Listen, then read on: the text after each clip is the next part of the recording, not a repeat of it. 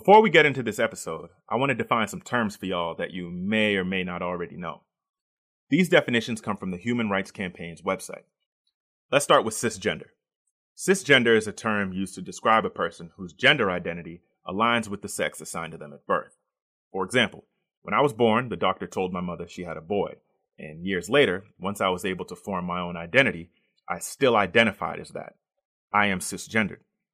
Queer is a term people often use to express a spectrum of identities that are counter to the mainstream. Queer is often used as a catch-all to include many people, including those who don't identify as exclusively straight and/or folks who have non-binary or gender-expansive identities. This term was previously used as a slur, but has been since reclaimed by many parts of the LGBTQ+ movement. Intersectionality is another word that people often have trouble with. Intersectionality is an analytical framework for understanding how aspects of a person's social and political identity combine to create different modes of discrimination and privilege. A Black woman, for example, exists at the intersection of race and gender, existing as an oppressed person in both categories. Coming out is a phrase we all sort of understand, but I want to make clear what the definition is. It's the process in which a person first acknowledges, accepts, and appreciates their sexual orientation or gender identity and begins to share that with others. But I also want to explain sexual orientation and gender identity before we begin. Sexual orientation and gender identity are two different things, and the simplest way I've heard this put was by Janet Mock. She said, "Sexual orientation is who we go to bed with, and gender identity is who we go to bed as." Today on The Soapbox, we're going to discuss anti-LGBTQ+ sentiment in the Black community.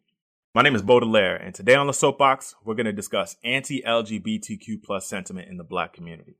I certainly have held homophobic and transphobic beliefs in the past, but I hope to begin an internal conversation where we as a people can become more accepting of each other in all the forms that Black people can come in. What's that box for? It's my soapbox. If you have important things to say, you use a soapbox.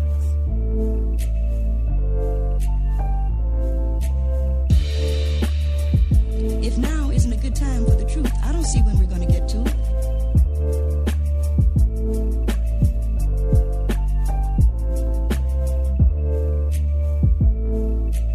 I'm not getting into people's case, but I'm nobody's fool.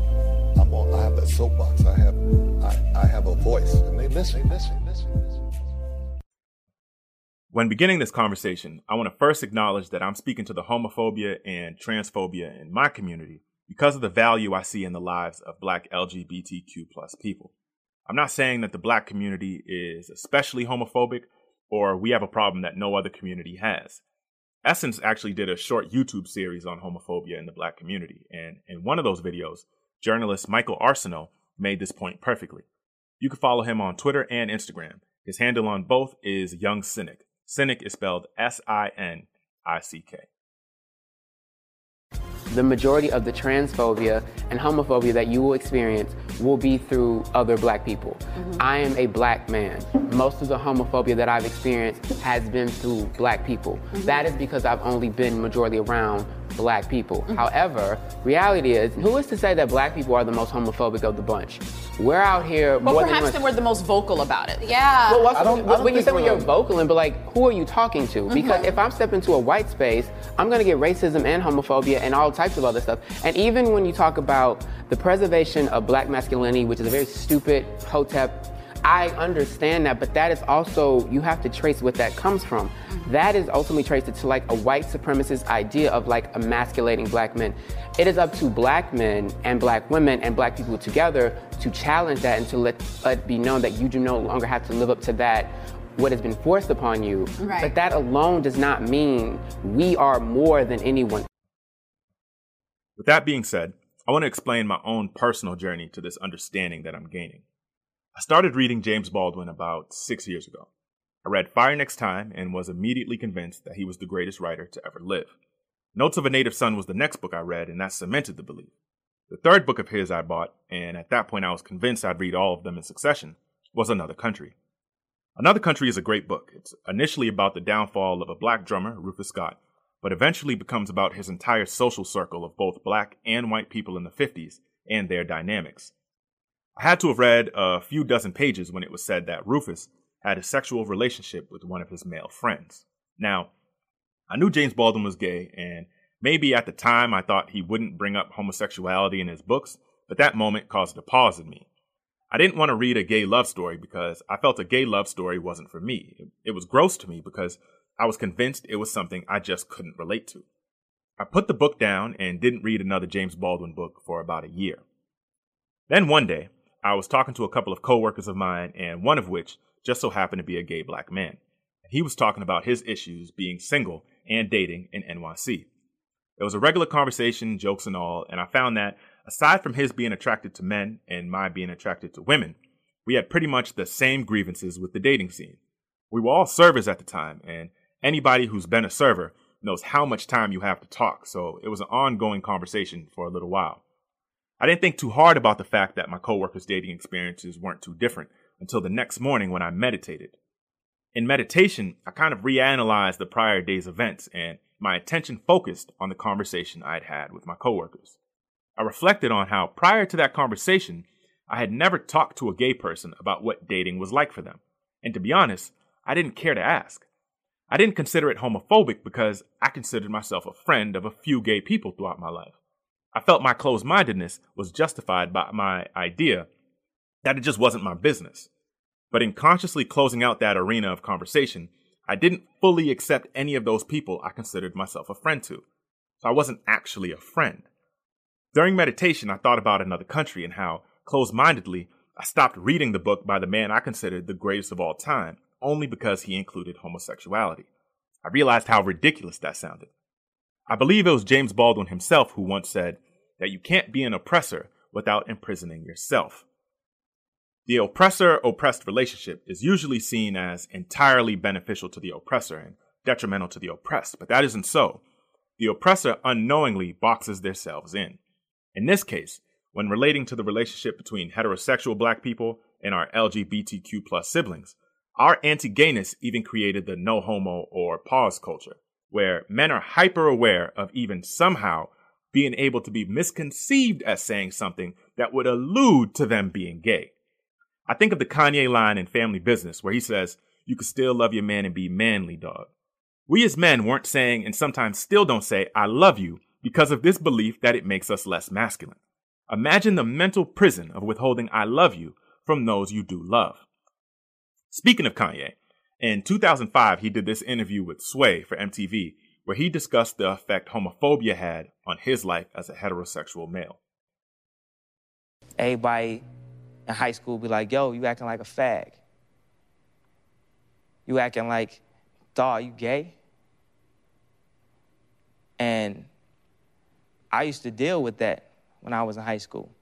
And what happened is it made me kind of like homophobic, because it's like I would like go back and like question myself, like, damn, why does everybody else walk like this and I walk like this? So why is then you start just looking, because you don't realize until you're in high school, people like, "Yo, fam, look at you. Look at how you act."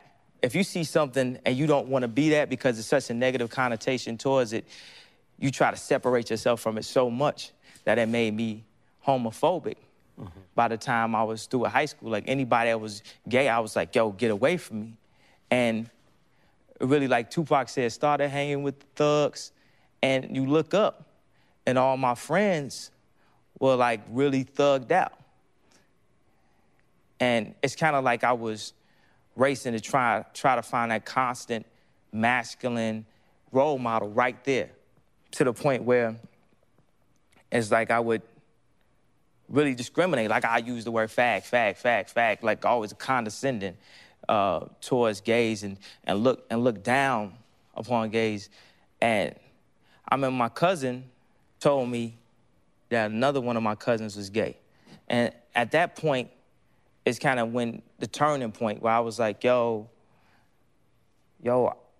this is my cousin. I love him. Like, and I've been discriminating against gays. It's like, do I discriminate against my cousin? And then everything starts to click. You know, he brings his partner with him to, like, Thanksgiving and all that. And you just had to sit back and think. Kanye touched on masculinity there, and I'd like to sit there for a second before we move on to what he said about his cousin. Like Michael Arceneaux had said in the clip you heard earlier, there is a white supremacist idea of emasculating black men that dates back to slavery. We know that there are instances where white male slave masters, especially in the Caribbean, raped their black male slaves in front of the rest of the slaves to show them who was boss. In American film and television, the emasculation of black men has also been made into a sort of joke where you could see very muscular black men, like a Terry Crews, for example, placed in roles where his femininity is painted as a joke juxtaposed against his large frame and dark skin. You never really see this with other races. But one thing, and I think the general society struggles with this understanding, is that men do not hold a monopoly over masculinity, and women do not hold a monopoly over femininity. As human beings, we're all a mixture of both, with some people being more on one side than the other, and gender does not prevent a cisgendered male from being perhaps more feminine than masculine, or a cisgendered woman from being more masculine than feminine. But to what Kanye said about his cousin, 3% of the black population in the US identify as LGBTQ+. That sounds like a small number, but I bet you know a black person that identifies as LGBTQ+. You also probably have a family member who identifies as such, whether you know it or not. Coming out, as I defined at the top of this episode, is the process in which a person first acknowledges, accepts, and appreciates their sexual orientation. Those three words, acknowledges, accepts, and appreciates, are really important because nothing can help someone acknowledge, accept, and appreciate themselves more than being around genuine and unconditional love. There are black people like Donovan, who you're about to hear from, who feel that they were exposed to homophobia before even being exposed to racism, and this was by his own family. As someone who loves his family more than anything, that hurts my heart because I couldn't imagine unknowingly hurting my nieces, nephews, cousins, or any of my family members with my own ignorant language around something I didn't fully understand. This clip is from a roundtable discussion on black LGBTQ+ issues that was had on the YouTube platform, The Grapevine. Donovan can be found on IG at I_am_Donovan. I knew about the plight of black people via the lessons from my parents. But what I was exposed to earlier was homophobia as opposed to racism. I experienced that in my house. I knew when I was about 5. I definitely knew that I was special. I knew that I was different. And I also knew that when my mother got pissed off about the gay character on TV, I had to excuse myself for the room. I had to excuse myself from the room because I began to feel nauseous. I began to feel ill. I began to feel physically sickened by the fact that my mother hates me. So for me, I would definitely say at around 5, 10, you really begin to learn that this world is not a safe space for me. It wasn't a safe space for me. I couldn't trust my family. We did a conversation about the attachment theory. And what I experienced was extreme security for the first couple of years of my life. And then when I became very, very aware of my homosexuality, it became a very, very unsafe place for me. So a lot of my work was about taking my foundation of receiving love and then trying to turn that in on myself once I realized that my parents didn't appreciate me because I could never be the son that they wanted. You know what I mean? So I don't know if anybody else experienced that, but for me, I always felt a little bit more homophobia first. It wasn't until I became a little bit more aware and in the public school space that I felt racism. We need to create safe spaces for all so everybody, especially those close to us, can be comfortable being their most genuine self. Some hold on to this notion that LGBTQ+ people are something new or that these people weren't born this way. But in my research, I only read about lesbian, gay, bisexual, and trans people who in their stories say they always remembered feeling the way they feel. We have to believe overwhelming evidence. For some reason, this is still a contested debate when LGBTQ+ people are answering the question for us. In her book, Janet Mock, a black trans woman, explains coming out to her mother as gay in the 90s, but feeling that there was more to her that she couldn't quite put her finger on. She didn't know trans people existed or was even exposed to the idea aside from seeing and occasionally cross-dressing. From reading her book, it seems she didn't understand that a person was even allowed to honestly feel that they were born in the wrong body. But this is also where educating ourselves about terms and LGBTQ+ history help our young people who may or may not be LGBTQ+. But what we do know, or claim, is that we love them unconditionally. We can't then add a condition that we only love them if they fit into a box that we fully understand. Our Black LGBTQ plus family is up against the same racism the rest of us are up against, a racism that's also present in the LGBTQ plus community at large as well, but plus a homophobia which forces them to navigate the world a different way than everybody else. In that same Grapevine conversation, Corey L. Scott, a writer, community activist, and pastor, explained the complexities of that navigation. His social media handles are at Corey L. Scott. All of us exist at this intersection of blackness and queerness, right? And we all know the black experience of having to navigate the world differently because we are black. We talk about that when we talk about how boys engage law enforcement. We talk about that when we talk about empowering our girls in their physical form, right? That we have to navigate differently because we are black in an effort to protect ourselves from the majority culture. Then you slap on top of that queerness, and I have to navigate not only that external oppression from the majority white or predominant white society, but I now have to even protect myself in the black culture where I thought there was comedy, where I thought there was safety, but I still experience oppression from being black and being gay, as well as that oppression heaped on me by people who share the same melanin count as I do. Last summer, summer 2020, Black Lives Matter protests were happening all across the country, and I loved seeing my people demand justice, not just for Breonna Taylor and George Floyd, but for all the black bodies we've lost during our centuries of dealing with white supremacy. But among the protests, every now and then I would see all Black Lives Matter signs. I felt almost offended by them, and this is me at the time in my pseudo support of the Black LGBTQ plus community. I felt, why would you separate yourself from Black Lives Matter? Aren't you included in that? But what I've come to learn is all Black Lives Matter is their call for attention. I was unknowingly subscribing to the same thought process as the All Lives Matter crowd. The Black LGBTQ plus community had to make it clear that all Black Lives Matter because there is a well-grounded fear that even while amongst their own, and especially when they're not, they aren't safe. This fear is especially present for our trans siblings. The Black trans community faces obstacles in this society that no other group deals with. These numbers are from a report done by the National LGBTQ Task Force. Black transgender people have an extremely high unemployment rate at 26%, 2 times the rate of the overall transgender sample and 4 times the rate of the general American population. 41% of Black trans respondents said that they had experienced homelessness at some point in their lives, more than 5 times the rate of the general U.S. population. Many Black transgender people live in extreme poverty, with 34% reporting a household income of less than $10,000 per year. This is more than twice the rate for transgender people of all races, which is 15%, 4 times the general Black population rate, 9%, and 8 times the general U.S. population rate of 4%. Black transgender people are also affected by HIV in devastating numbers also. More than 20% of respondents were living with HIV compared to a rate of 2.6% for transgender respondents of all races, 2.4% for the general Black population, and 0.6% for the general U.S. population. Of America's estimated 1.6 million homeless youth, as many as 40% are LGBTQ+. Nearly a third of LGBTQ students are driven out of school, a dropout rate nearly 3 times the national average. But you could say, some of those are systemic issues that the Black community specifically can't control. And maybe not entirely, but we can create more welcome spaces for our LGBTQ+ siblings so they don't have to run away from home, or they could feel comfortable working with us, and we could feel comfortable enough to work with and hire them.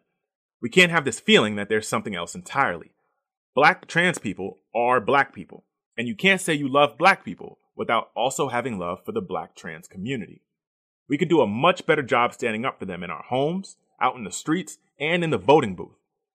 Journalist Michael Arceneaux, who you heard earlier in this episode, discussed how aside from just needing to support all oppressed people when they face prejudice, voting in support of a form of prejudice will eventually come around to you. Well, when they put up the city ordinance, they made it essentially like, don't let men in girls' restrooms, which is a big misrepresentation of what, being trans is. Right. But that prejudice allowed people to vote against their own interests, not realizing now that law is not there, then that affects you. Like, someone can easily turn that around about you. Like, ultimately, this is still a prejudice, and it's a conservative movement pushing that prejudice that will eventually kind of like be used backdoor to you, because in some ways, like, trans people are facing a thing, I'm facing something as a gay man, I'm facing it as a black person. It's all interconnected. Absolutely. So people need to be very aware of, like, when you vote for one prejudice, it's giving somebody permission to then flip that on you.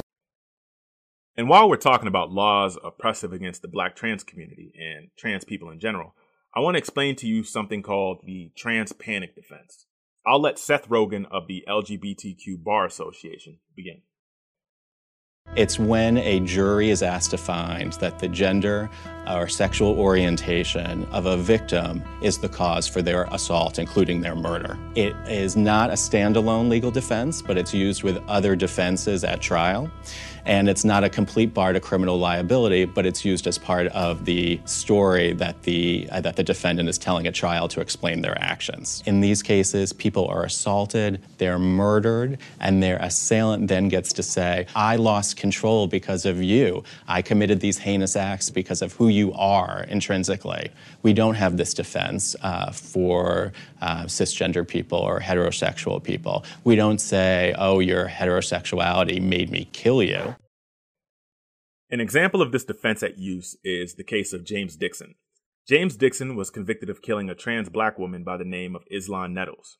Islan was leaving a club when she was approached by Dixon. After a brief conversation, a friend of Dixon's yelled that Nettles was a trans woman, no doubt in a transphobic manner.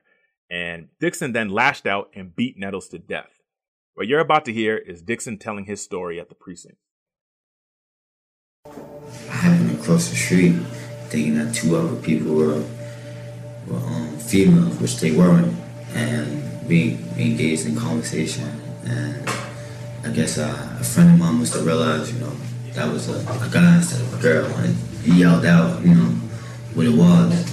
As I pushed away, trying to leave, I guess he must have pushed back, while I was drunk. So I got enraged, and then I attacked.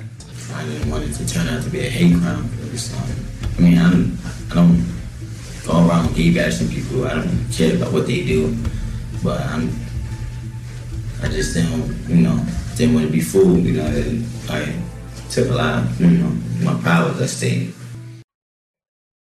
Dixon says he doesn't care about what gay people do. He didn't want to be fooled. His pride was at stake. The fact he could claim his pride was at stake is what's most troubling in his version of the story. Also, in his story, he claimed he doesn't go around gay bashing people and he doesn't care what they do.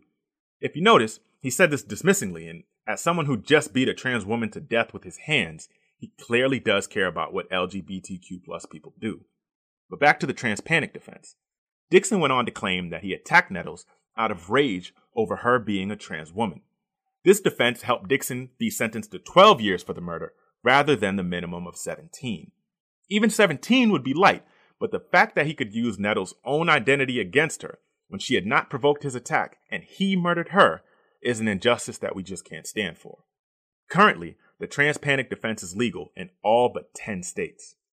But the idea of the trans panic defense is something you may hear in our community among men. Men will see a trans woman that they think is attractive, and when they find out that the person they see is trans, they say something like, oh, nah, I'd go to jail, or something else that insinuates that they would turn violent. Well, the truth is that some heterosexual men are attracted to trans women. We have to acknowledge that exists and recognize the humanity in trans people to understand that exists. This idea that trans women are fooling every man they sleep with is ridiculous. And even if a man does find out that the person he's interested in is trans, he has to either accept the trans woman for who she is or simply leave the situation.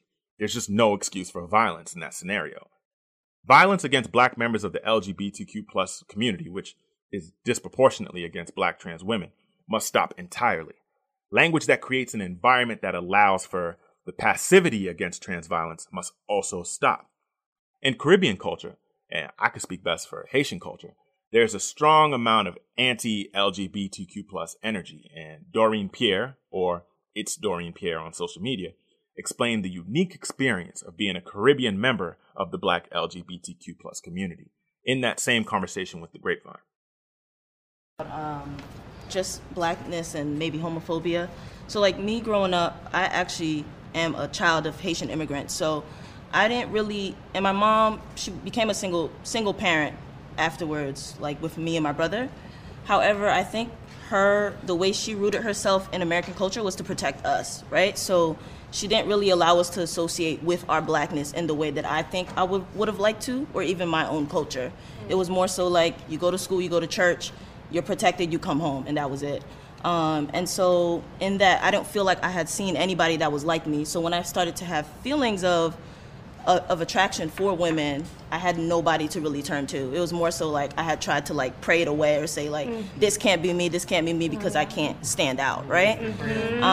And so it was like, right. And so it was just like, for me, it was just like the issue of isolation came because of that, because I didn't know who to model after. I didn't know, who to turn to. And if I turned to my mother, it would have been an issue. And even coming out to her, she's like, well, don't get the surgery. She's like thinking that I'm trans when I never said that. So it's like this jumping to conclusion, or you want to be a son because you cut your hair this way. So there's also nuances in that in my Caribbean heritage, where I think a lot of the homophobia came for me.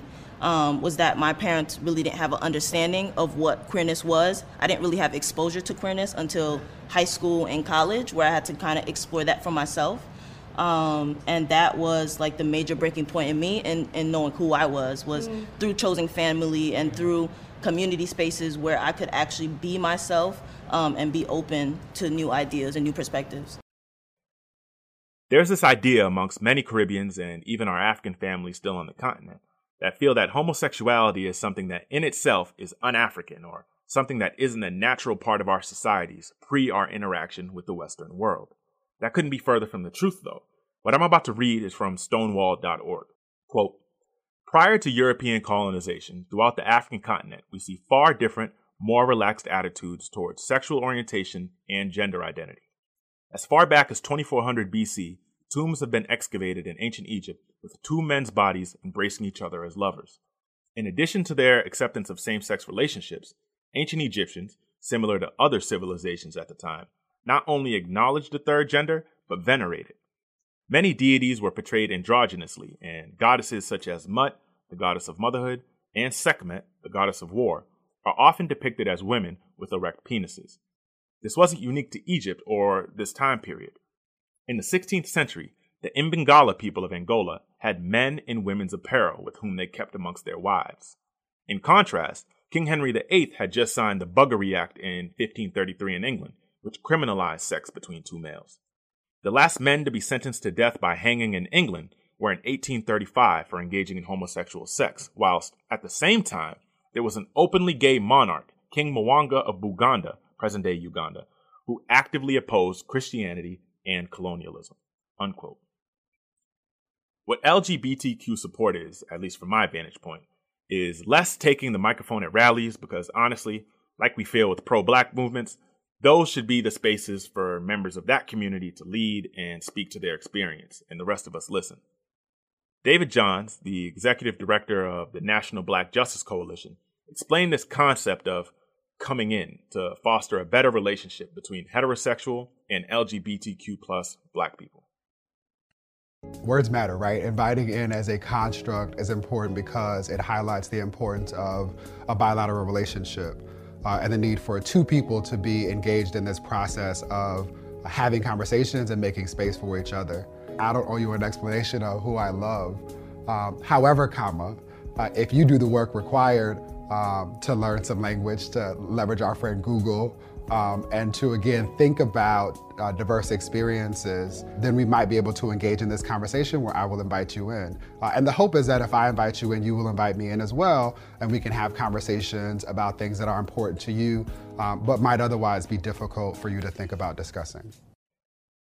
Now, I know I spoke a lot of safe spaces and educating yourself in this episode, and you may be wondering, how exactly do you do that? Well, the first place I would start is that conversation on The Grapevine. I didn't pull all the great bits from that episode because there was just so much.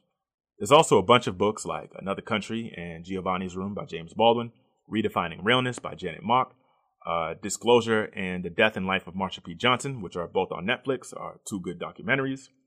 And I should also note, and I'm sure it's clear here, that I'm still learning, so feel free to send resources my way also. Our job as heterosexual Black people is to make our common spaces as welcoming as possible, which includes making it clear when we hear violent language or violence suggesting language used when referring to our people in the LGBTQ plus community, that language isn't acceptable, and we have to explain why. This is the burden that rests on our shoulders, which isn't as heavy as the burden of those people who are members of the LGBTQ plus community that haven't come out the closet, or those who have and are subject to violent language and actual violence just for being who they are. It's insane that we can sometimes dismiss actual violence and in certain instances murder of someone who wasn't hurting anybody being their most honest self. This violence, like the violence we typically call out against Black people, will suffocate this society if allowed to continue.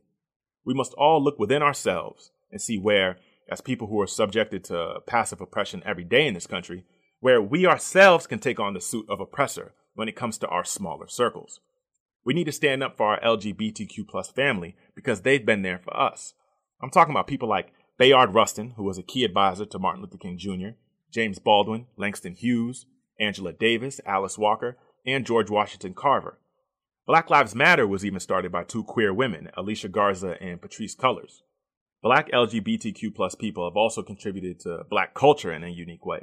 I'm talking about people like Billie Holiday, Audre Lorde, and Willie Ninja's impact on Black and American culture that just can't be measured.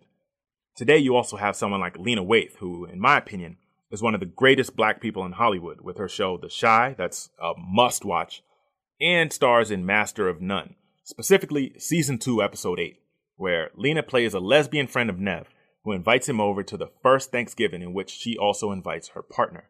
The episode actually won Waithe an Emmy. To progress as a people, we need all hands on deck. We need a radical form of Black love where that love comes before any preconceived notions we may have about any subsection amongst us. Love them enough to, through the questions, take the journey with them, not shun or shame them. Me personally, I love all Black people, and I don't think we as a people can afford to ignore the Black LGBTQ plus community when they say things like all Black lives matter. Their lives do matter as much as ours. And for Black Lives Matter itself to stand as a factual phrase, then we need to do better by our lesbian, gay, bisexual, trans, and queer people. Cornel West once said, "You can't lead our people if you don't love our people." Now, I'm no leader. Rather, I have this platform where I hope, above all else, to educate and enlighten my people. But I'd be doing a disservice to not just my siblings within the LGBTQ plus community, but to all Black people if I didn't address our treatment of our LGBTQ plus siblings and explain clearly how we can do better. Black LGBTQ plus liberation is not a distraction from Black liberation, but rather it's an essential part of Black liberation. Their safety is our safety, and we must continue to educate ourselves and have the internal conversations to break down the walls that still remain. Let me also just add that I included all the people referenced in this episode's social media handles, so those of you who are looking for additional resources to better understand the Black LGBTQ plus experience can go and follow them if you choose. You can go to bonos.com for the full versions of all the audio clips used in this episode. That's BAUKNOWS.com. And as is the case with all episodes of The Soapbox, I'm welcoming opinions, questions, concerns, whatever. Just record voice memos on your phone and email them to thesoapboxpod@gmail.com. That's thesoapboxpod@gmail.com. You can also follow me on Instagram. That's at Boknows, BAUKNOWS again. And on Twitter, at Baudelaire. That's BAUDELAIRE. The Soapbox merch can also be found at bonos.com. Thank you for listening to The Soapbox.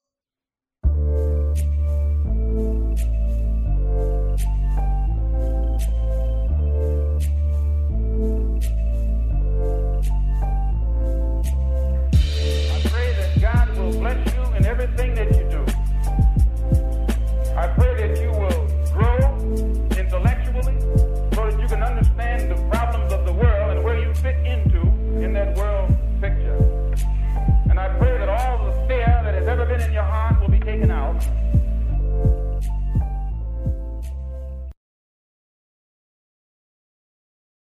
nobody, no man and no woman is precisely what they think they are. Love is where you find it.